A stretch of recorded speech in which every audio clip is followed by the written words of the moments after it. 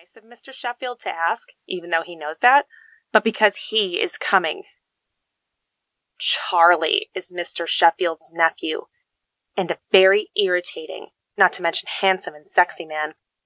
When I first met him 2 years ago, I had stuttered a hello at my utter embarrassment and his profound pleasure and inspiration.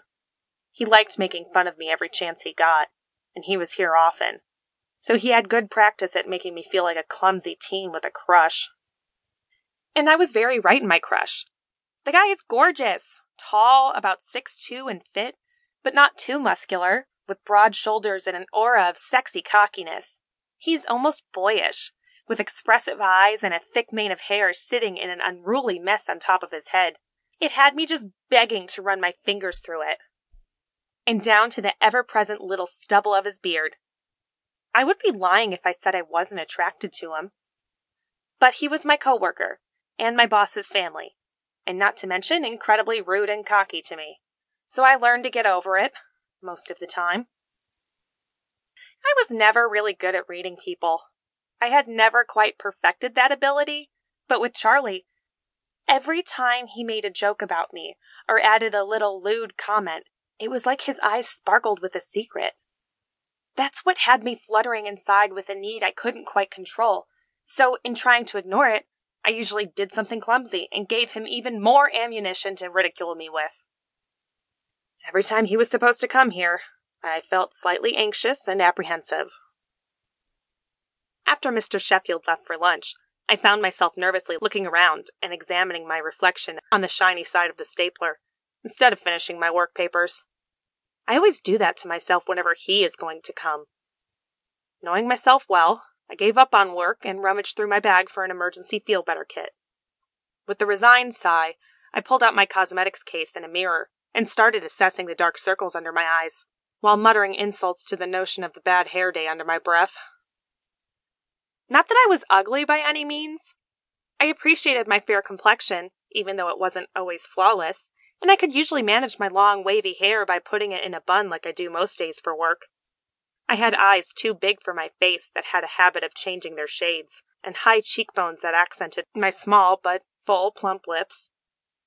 I have always kept my lip gloss in neutral tones of brown or pale pink. All in all, I thought of myself as pretty. Some might even said beautiful, but I found it a stretch as I was just too plain. Although makeup helped, it could do nothing for my height of nearly 6 feet, nor the fullness of my curves that were somewhere between model and a bombshell, but never fully defining me in either of those categories.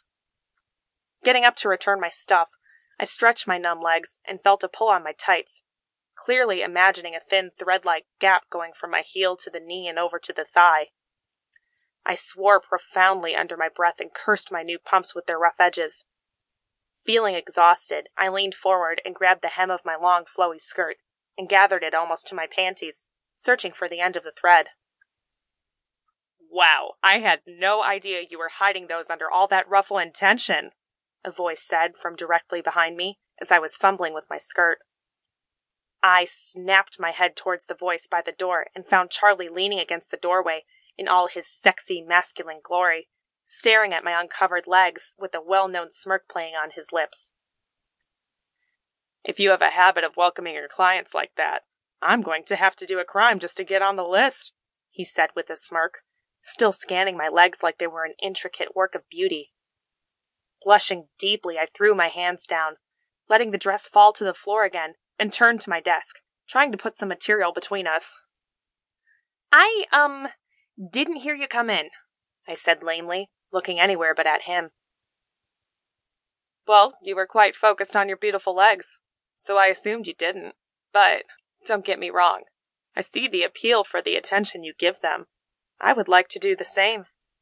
Maybe even more?" he said cautiously, as if commenting the weather, while coming to stand near my desk. At those words, I snapped my eyes to his mischievous ones, clearly imagining the attention I would like to receive from him. Catching myself before my eyes gave out yearning, I lowered them to the desk again, shifting papers around, while still not responding to his bold, frank statement. He came over right next to me and almost whispered in my ear. "I don't know if you know this about me, but I have a respect for works of